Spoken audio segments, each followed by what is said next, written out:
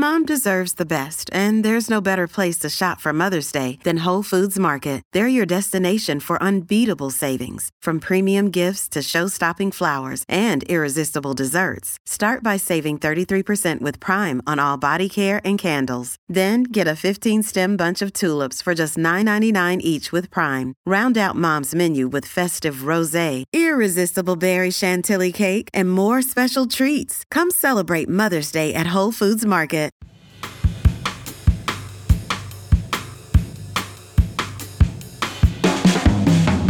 Hi, I'm Mary C. Curtis, and this is Equal Time. With a Vice President Kamala Harris and a Supreme Court Associate Justice Ketanji Brown Jackson, it could be said that Black women are having a moment, their moment in history. But dig deeper, and the picture is far more nuanced and not quite as optimistic as it may at first seem. Consider the troubling statistics that show Black women suffering disproportionately worse health outcomes when it comes to pregnancy and childbirth complications, even when education and income are considered. And even accomplished Black women are often more closely scrutinized on the way to the top and tested at every step. But when it comes to, say, election season, you can bet the call will go out for Black women to lead the charge, show up, and bring friends and family along. And you know what? Most of the time they do just that. Is there enough attention, though, to issues of concern to Black women all day, every day? What is the cost when their efforts are expected, but not always appreciated? And does the current political climate create additional stresses for Black women? My Equal Time guest has some thoughts. Dr. Inger E. Burnett Ziegler, Associate Professor of Psychology and Behavioral Sciences at Northwestern University, treats patients at the Asher Center for the Study and Treatment of Depressive Disorders. Her clinical interests include mood and anxiety disorders, stress management, and wellness and interpersonal relationships. And her research also focuses on examining just who has access to mental health resources. Often, it's not those who need it most. What are the challenges of being a Black woman in America? One willing to take on a lot, sometimes too much, when you know the backup will not always be there. And what resources and services can help them, help us, be the best we can be for our communities and families while paying attention to our own needs. Welcome to Equal Time, Dr. Inger Burnett Ziegler. Thank you so much for having me. Now, I think it's very interesting that Black women have a presence in both Black History Month and Women's History Month, which we've passed. Yet, in a way, we are still in the background and not the foreground when assessing and celebrating American history. Why is that, do you think? Yeah, I think for so long, Black women have been in the background of getting things done. We are often at the center of our families, the center of our communities, lifting people up in the workplace and being those people that are really pushing and getting things done without getting the credit and recognition that's deserved. And I think we see that displayed, unfortunately, in some ways for Black History Month and Women's History Month as well. From your work and your research, could you talk about it and talk about some of the challenges that face Black women in America because of the myths of our strength and our invincibility? Yeah, so my research is really focused on disparities in mental illness and treatment, particularly among Black women. And we know that for sure, Black women face incredible amounts of stress. That stress is related to work, employment, finances, taking care of family, health conditions, racism, sexism, histories of trauma, all of the things. And I really think that only until recently has there been a space for people in general and Black women specifically to be talking about their stress and to be thinking about ways to better cope with their stress. So I think there's an exciting opportunity now for Black women to be thinking about how to put themselves at the center and think about better ways of taking care of themselves. Can you talk a little bit, before we get into some of the solutions and exciting things that are going on, can you talk about the history of how we came to be seen in this country by an outside gaze rather than society asking us how we want to be seen? Yeah, I think a lot of that has its origins in, our culture, what we are taught, how we are taught to show up. And I think for many Black children who grow up to be Black women, we are set with the expectation that we should always show up well outside of the house. We're set with this expectation of excellence and perfection and putting forth our best self. And to some degree, unfortunately, some of that is we don't want to, go acting up in front of white people, right? We want to do our best, look our best, leave the best impression in general and especially at work. What I found in my work is that puts a lot of pressure on. Some of that is based in the reality that we have to do that in order to do well in the world. We have to have the approval of white people that are in positions of authority, that are doing the hiring, that are inviting you inside of places that you want to be in order to succeed. And that's with work opportunities, but also, physical appearance, right? You have to look the part and be dressed the right way and appear the right way in order to be accepted. And I think that carries on, I think that a lot of people, want to fit in, right? Want to be accepted. And now where there's, again, I think this cultural shift toward, thinking about the ways in which we might want to start rejecting that, the ways in which we see ourselves differently than perhaps majority culture sees us, and kind of redefining that strong sense of self for ourselves and for our community, and being okay when perhaps there's some sort of inconsistency. I think one great example of that is hair, right? The natural hair movement, whereby there has been a time when a lot of Black women changed their hair in order to fit in, or do what they thought was necessary for the white gaze, as you put it. And now there's a huge movement against that. And I think that's us really reclaiming our identity and centering ourselves within our culture rather than in the majority culture. And you've even seen the Crown Act in so many places where it is now you cannot discriminate if someone would wear her hair or their hair in its natural state. Yeah. And, even with that, I know at least in a lot of circles of Black women that I'm in, people are still uncomfortable. They're afraid, even though the act exists, there's afraid of, is this truly okay? Is this acceptance real? And what potential consequences might I face in the workplace? So, I think these are important steps in the right direction, but there is still that tension between what is appropriate and acceptable for me to fit in and be successful in a white-dominated, in this case, workplace.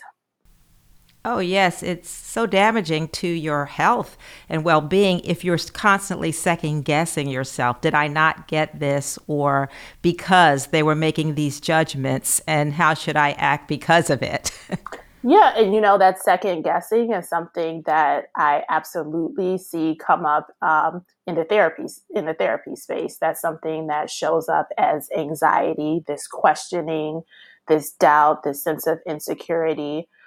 This fear of judgment, this kind of constantly running narrative of, am I doing the right thing? Am I saying the right thing? How do people see me? How do people judge me?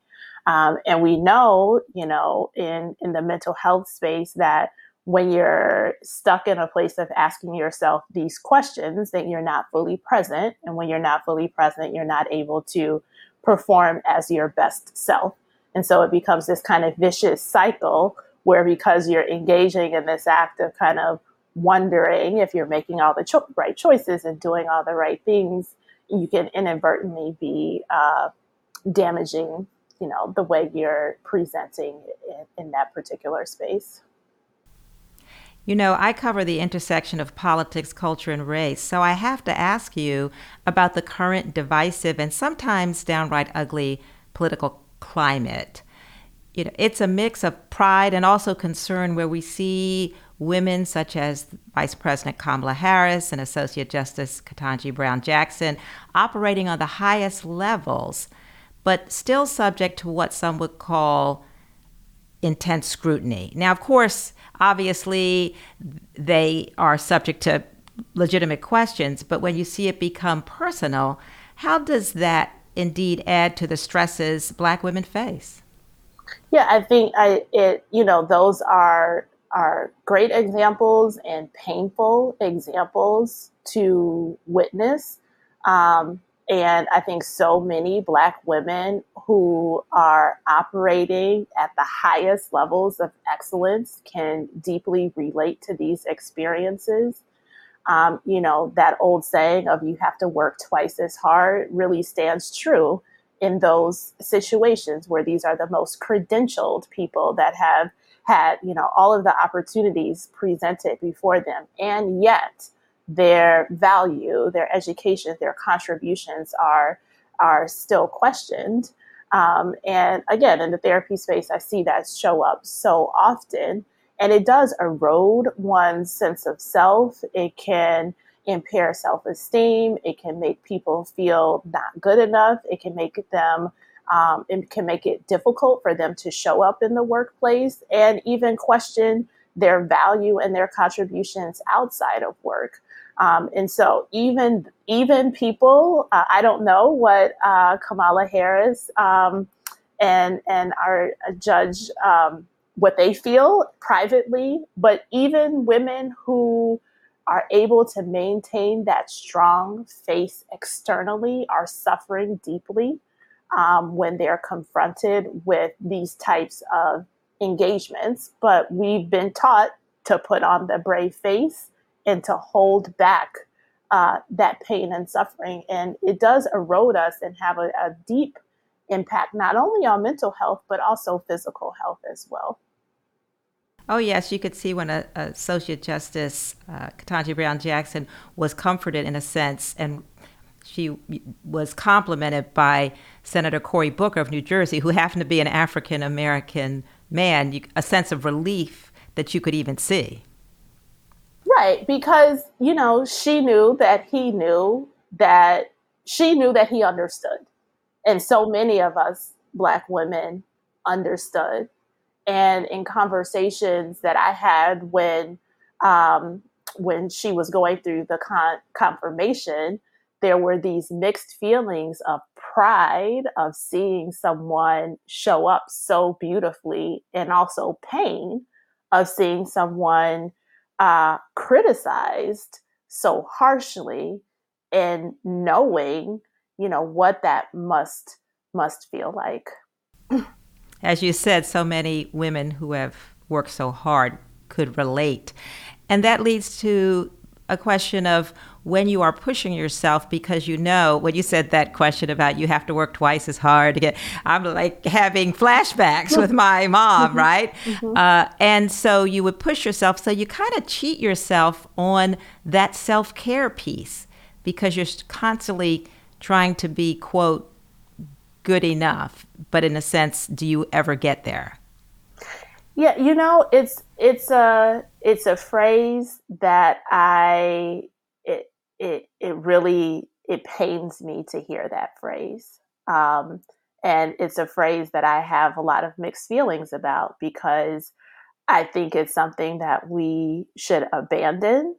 And then I also give pause when I say that, because I know that there's a reason why people are saying that, because to a certain degree, unfortunately, I think that it's still true. We started this conversation today talking about the invisibility of Black women. And I think that's kind of underlying that sentiment of working twice as hard to even be noticed, right? To even have someone take notice of the work that you're doing, of the contributions that you're making, just doing kind of the status quo or par for the course so often isn't enough. But in doing that, we are overworked, overburdened, overwhelmed, tired, not giving ourselves the space to rest, the space to experience joy and fulfillment in the multiple domains of our lives. Um, and, I work with a lot of people and we talk about that balance. We talk about kind of setting boundaries and pulling back and allowing yourself the opportunity to live a life of ease and joy. And a resistance shows up because uh, people wonder, well, what might be the consequence of doing that? If I'm not pushing or doing the extra thing or doing the extra credit or taking on, going to the extra event, taking on the extra project, showing up all the things, no matter how much is wearing me out, no matter how much is making me sacrifice, the time I want to spend with kids or the vacation that I want to take or that doctor's appointment that I need to get to. I need to do it because this is my way of surviving, particularly in the workplace. So I feel very strongly about kind of challenging those boundaries, because I think my number one self-care tip for people is boundaries, boundaries, boundaries, because boundaries allows you to create space, to rest, to be in ease, to have peace, to experience joy, to do nothing. If you want to just do nothing, To say no. to say no, to say no. And I think all of that is a part of self-care and wellness. Yes. Well, how does your work remedy some of these misconceptions and place the spotlight on the effects of stress and inequities in underserved communities? And why does it seem like resources often are not available to those who need it most? Yeah. Just to take a step back from that, it is true that my research is focused on underserved communities, communities that have fewer material and financial resources to address mental health. However, I think it's important to note that when we talk about stress and many of these things that I've mentioned so far, stress and the impact of stress on Black women, that shows up across the socioeconomic spectrum. So regardless if you are of lower income or if you are, someone who is at the higher range of the economic spectrum, Black women still are reporting disproportionate burden of stress, right? It might be, uh, for example, I have a good friend who is does senior in her career, does very well financially. However, she has more financial responsibility on her plate, right? She's taking care of extended family members. On the other hand, there are those who may have more lower wage jobs, more employment insecurity, and then there's the stress of being able to make financial goals and meet financial needs. So across that economic spectrum, Black women are experiencing intense stress. Um, in my work, I'm really working to open up the conversation about stress among Black women. I am hoping to kind of encourage a paradigm shift where Black women consider centering themselves more than we've been kind of culturally conditioned to do, where we're constantly kind of centering the other and challenging this idea that centering self is selfish. but rather centering self is an opportunity for me to be able to more fully show up in all of the things that I want to do. Um, and also to realize the way that stress is harmful. I think that so many people just carry it and ignore it, avoid it, until they can't take it anymore. And by that time, it's too late. By that time, the depression has really set in, or the physical health challenges like obesity or diabetes and hypertension, which we know are all deeply related to stress, have set in, and also more prevalent among Black women. So, I want people to see where the stress is coming from, to understand how it's taking away from their lives, and to center themselves, to have permission to center themselves, to better take care of themselves. And that's a means for them to be able to do all of the things that they so deeply care about. Yeah, more put into yourself, you will have more available, more in the tank. The fact that you said it was across all income levels, I believe, is borne out by the statistics that show that Black women suffer disproportionately worse health outcomes when it comes to pregnancy and childbirth complications. That's even when education and income are considered. So I do feel that, it does cross all the boundaries. I want to get back to politics a little bit, because I also know when politics heats up, they always look to Black women who do vote, I think, more than any other group above their demographic. And they're always saying, you have got to show up. You're the one that has to register folks and get people to the polls, when perhaps your concerns may not be number one when they don't need you. Should we watch out for that trend too? I think that so reflects, who we as Black women so often are in our communities. We're conveners, we bring community together, we're advocates, we're taking care of people, taking care of the needs of our families. And, we know how to rally and get people together to get things done. And that's essentially what's happening when we're out there volunteering at the polls, working the polls, at church events, at, women's group events, lifting up whatever our political concerns might be. I think that that advocacy that Black women can take on, I think that that's a positive thing. That's my personal belief. I think that that's a positive thing. One way, a positive stress coping strategy is to be engaged in ways that you can around things that are aligned with your values, taking control of things that are within your control.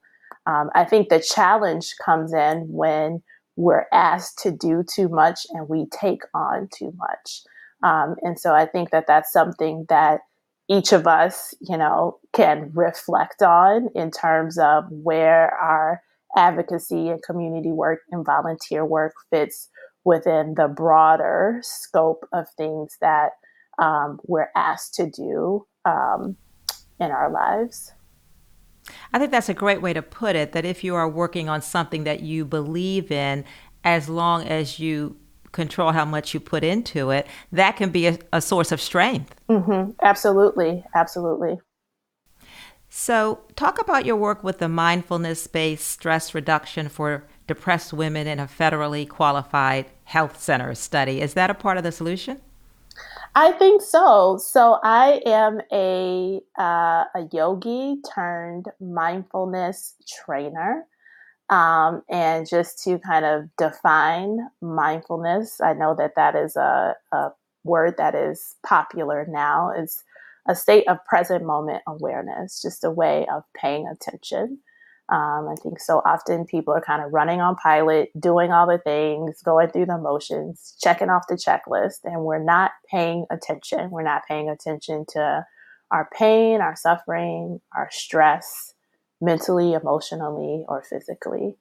And so the literature, scholarly literature, has strong evidence that a practice of mindfulness is one strategy for coping with stress, bringing awareness to what's showing up in our bodies, in our minds, in our environments. And with that awareness, we have better control to make different choices, right? If we don't even know what's stressing us out, how we're feeling, then we're not addressing it. By bringing awareness to it, then we can make different choices.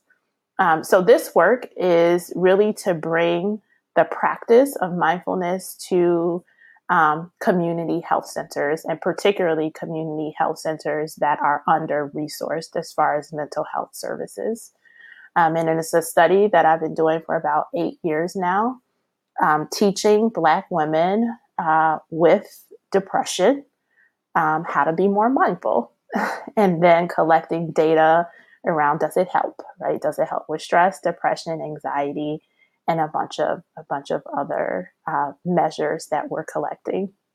Have we seen it in action? Is it working? Yeah, so preliminary data suggests that it is working. Participants that we looked at in the early phase of the study, the data do show that they report feeling less stress, report feeling less anxious, less depressed, and more mindful. The data that we've been collecting more recently, we haven't looked at yet, as the study is not quite done. We're actually in the last couple of months of the study. But anecdotally, participants report having received benefit not only from the skills that they learned, but also the community that has been built. It is a group intervention. So you're not only kind of learning mindfulness, but you're in a group of other Black women who are experiencing some of the same stressors that you are experiencing. And so we believe that there is a benefit from that community as well. How big is the sample? So final number as of today, the sample is 245 women for the last 5 years of the study. And prior to that, we had 154. So just under 500 participants. And this will be spread to community centers across the country with some help from federal sources? That is the hope. That is the hope. So at this stage, it's been a network of federally qualified health centers in the Chicagoland area. It was a network of 8 federally qualified health centers. But our hope for next steps would certainly be to implement an intervention like this nationwide. What are some of the other things that society can do to give this support, knowing that it will really benefit all of us? And also, as you say, pulling away from the myths of what Black women are supposed to be like. Yeah, I think when I think about the direction I want conversation around self-care and mental health to go, generally speaking, and particularly among Black women, there are a couple things that come to mind. One is, changing this culture of value based on productivity. I think that that's a pressure that many Black women experience, where they believe that their worth is measured on what they do, how they perform, how busy the calendar is, how many organizations or activities they're involved in. And I think that belief really contributes to overwhelm, overburden, exhaustion, and changing that, whereby people feel more comfortable with space and ease, and that allows you the opportunity to better care for ourselves, is kind of the baseline first step. I also think that we need to be integrating mental health into non-mental health spaces, right? So that's already done in primary care to some extent. If you go to your primary care doctor regularly, they should be asking you a couple questions about depression. And if you answer those couple questions positively, you should be, having a conversation with your PCP. But not only in primary care, in our Ys, in our churches, in our prisons, in our schools, and all of the places where people naturally exist. I think those are the places where screenings and information and education and support around mental health really need to be, because we know that, I'm a practicing clinical psychologist, but the reality of the fact is most people don't come to me, right? Less than 50% of people with mental health needs receive mental health treatment. And for Black people, it's even less. And so it's incumbent upon us to share information and services in community.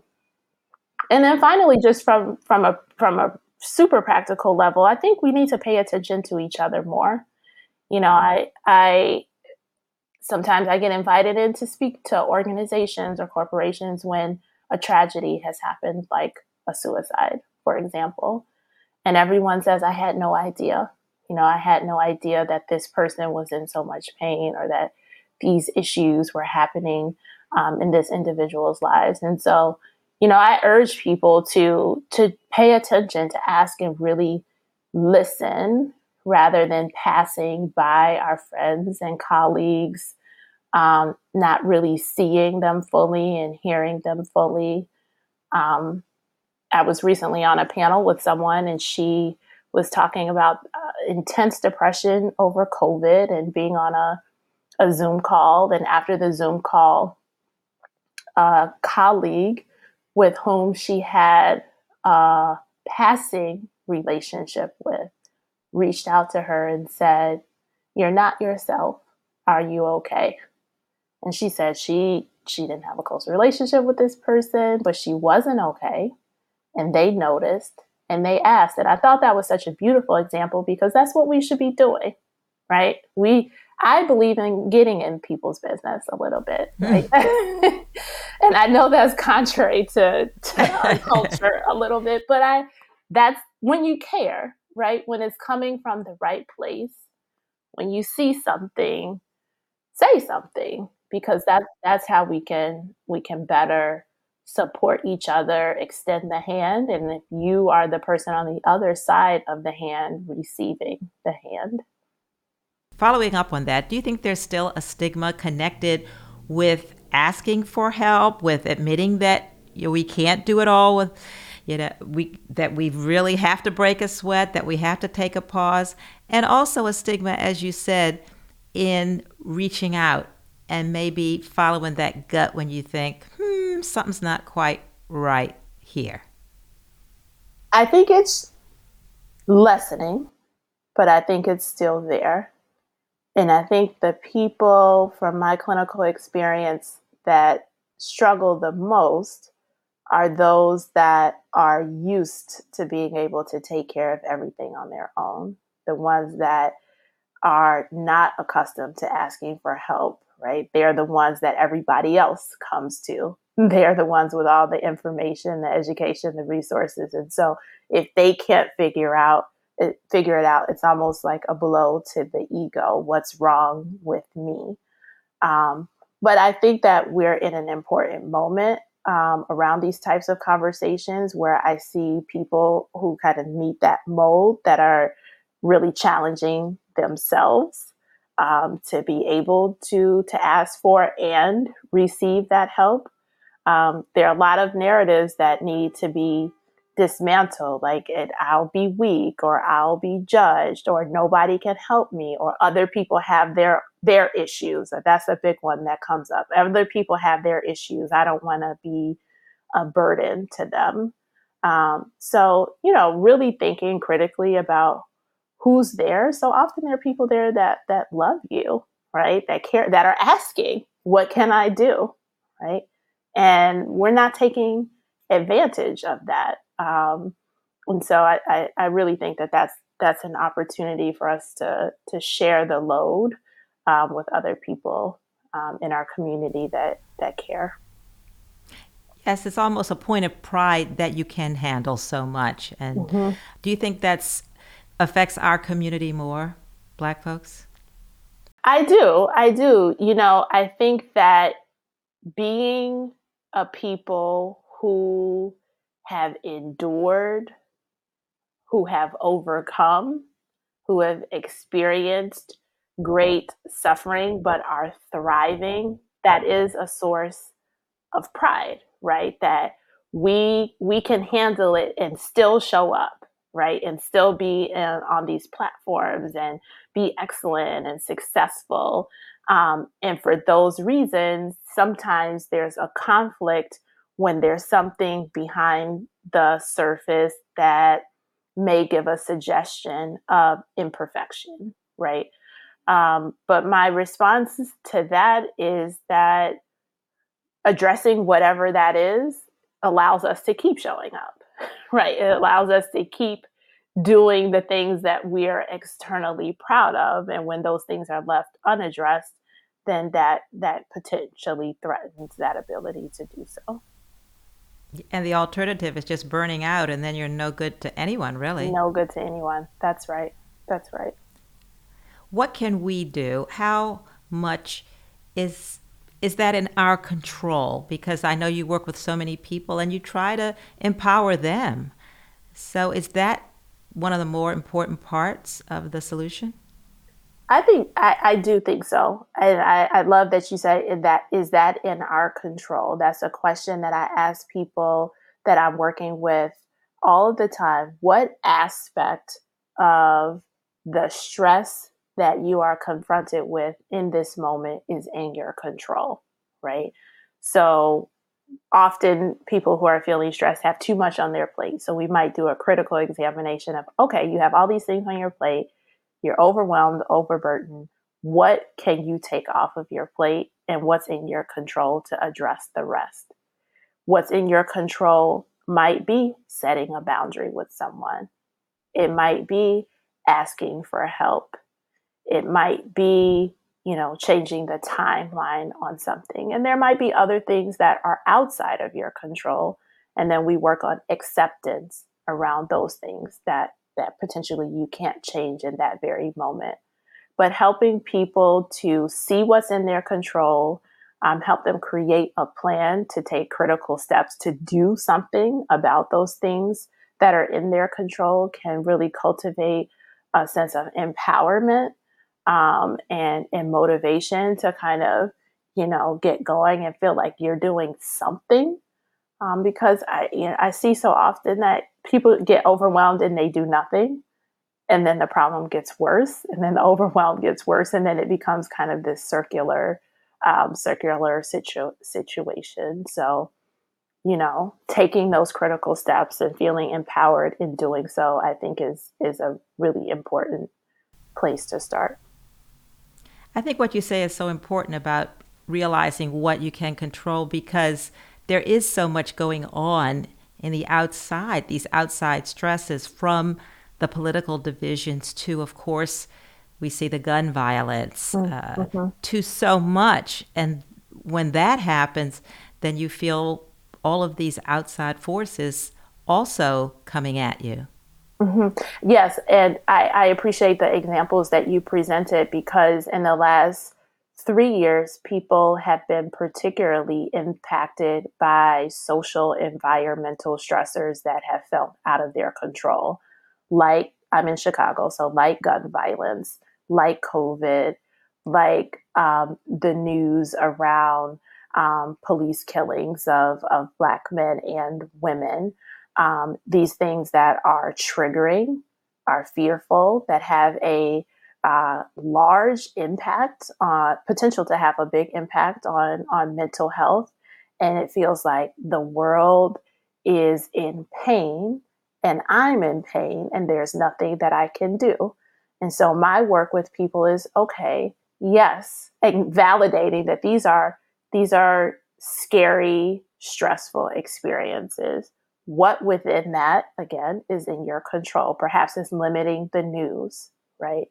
Perhaps it's thinking about spaces that feel more safe to you than those that feel less safe. And that's a really tough one for people who have less mobility in their community, right? Thinking about ways you want to keep yourself safe from COVID, whatever the case may be. There are things that people can identify, that they can alter around the way that they're moving that can give them a greater sense of safety and security.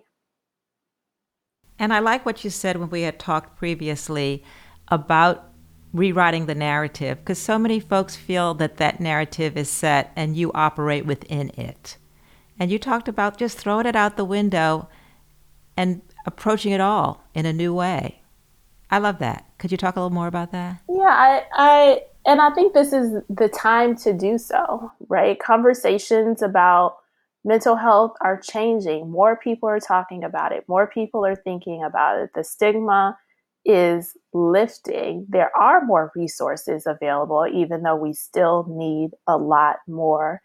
And the world is different now. There, with work from home, that creates a lot of opportunity for us to shift our lives in ways that might be promote more wellness. And so when I think about rewriting the narrative, I think about what does it mean to be strong, right? Whereas being strong before might have been taking it all on, doing it all, not letting people know you need help, not letting people know that you're suffering, creating a new narrative about what strong means. Being strong might mean saying no more often.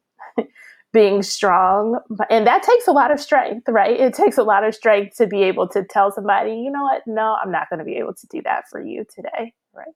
And that's a way for you to take care of yourself. Being strong means having the courage to say, I'm hurting and I need help. And I think that a lot of people are thinking about opening the door to this new narrative because a lot of Black people, Black women in particular, are worn out, and we just don't want to do it anymore. Like, we're just like, enough is enough. Enough is enough. For our listeners who say, okay, I'm listening to Dr. Inger E. Burnett Ziegler, and I want to take this step, where should they go to take that first step to take control? What should they do? Where should they turn? Are there some places that numbers they should call, or places they should turn to? So I think that there are a couple of institutional places that you can start. I mentioned primary care. Primary care providers are a great place to start if you have noticed symptoms of depression or anxiety and you're interested in kind of talking to your PCP about that and getting additional resources that are local to you. That's a nice place to start. A EAP, Employment Assistance Program, if you work for a large enough corporation that has an EAP program. Often they provide time-limited free therapy sessions. And I know several people that have had really positive results working with an EAP. Additionally, your company may have other wellness programming available for free or discounted charge, which might be support groups if you're going through something like grief, or meditation or yoga groups. I work at Northwestern, and we have those types of resources available in our wellness program. And then there are wonderful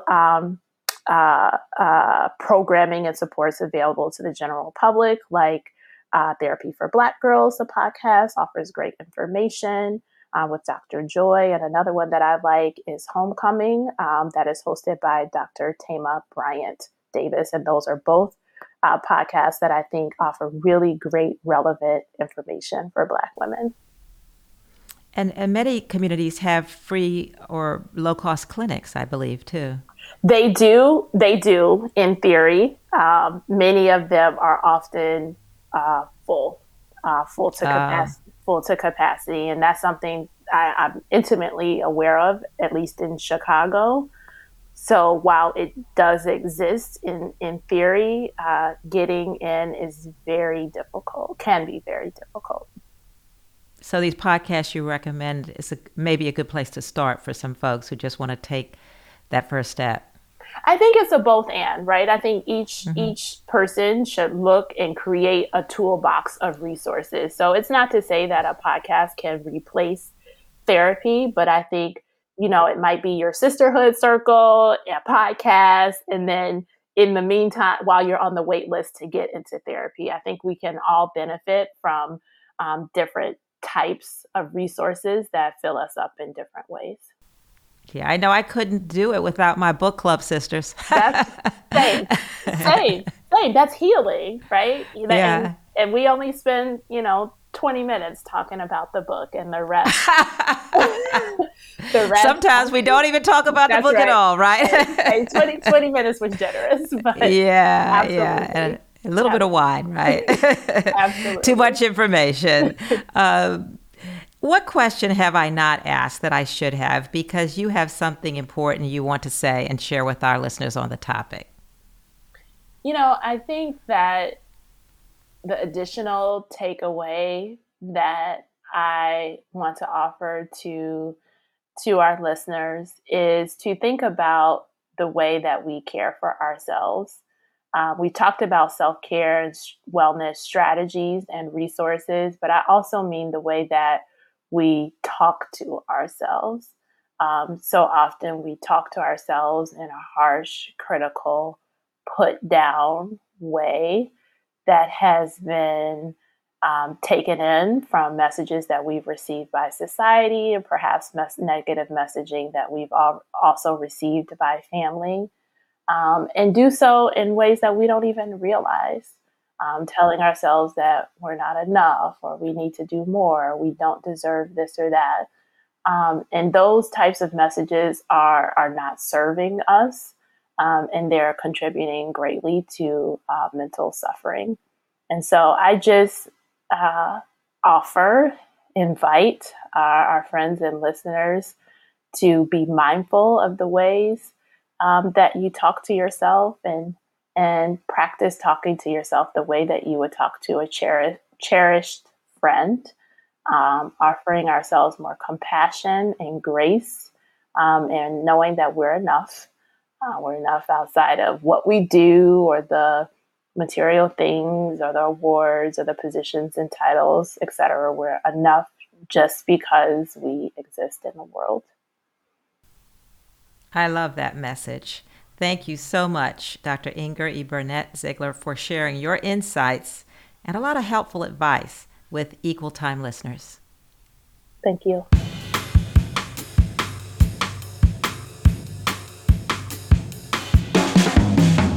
So, what's keeping me up at night? Shootings, so many of them. In the classroom, in church, at the market, on the streets, have become part of the American landscape. And the reaction, thoughts and prayers, well, that's become cliche. The worst part is the resignation that little can be done. But is this the best America can do? I write about the intersection of politics, culture, and race in my roll call columns. Check them out. So, listeners, what's keeping you up? What questions do you have, especially about issues of policy and politics, seen through a lens of social justice? Tweet me at mcurtisnc3. I want to thank the Fiscal Note Executive Institute for their partnership and support of today's programming. They provide a community for senior executives at global companies across industries to come together to discuss top issues affecting organizations, including diversity, equity, inclusion, belonging, and accessibility. To learn more about their efforts, visit executiveinstitute.fiscalnote.com. And I want to thank you for listening to Equal Time. Please subscribe on Apple, Spotify, or wherever you get your podcasts.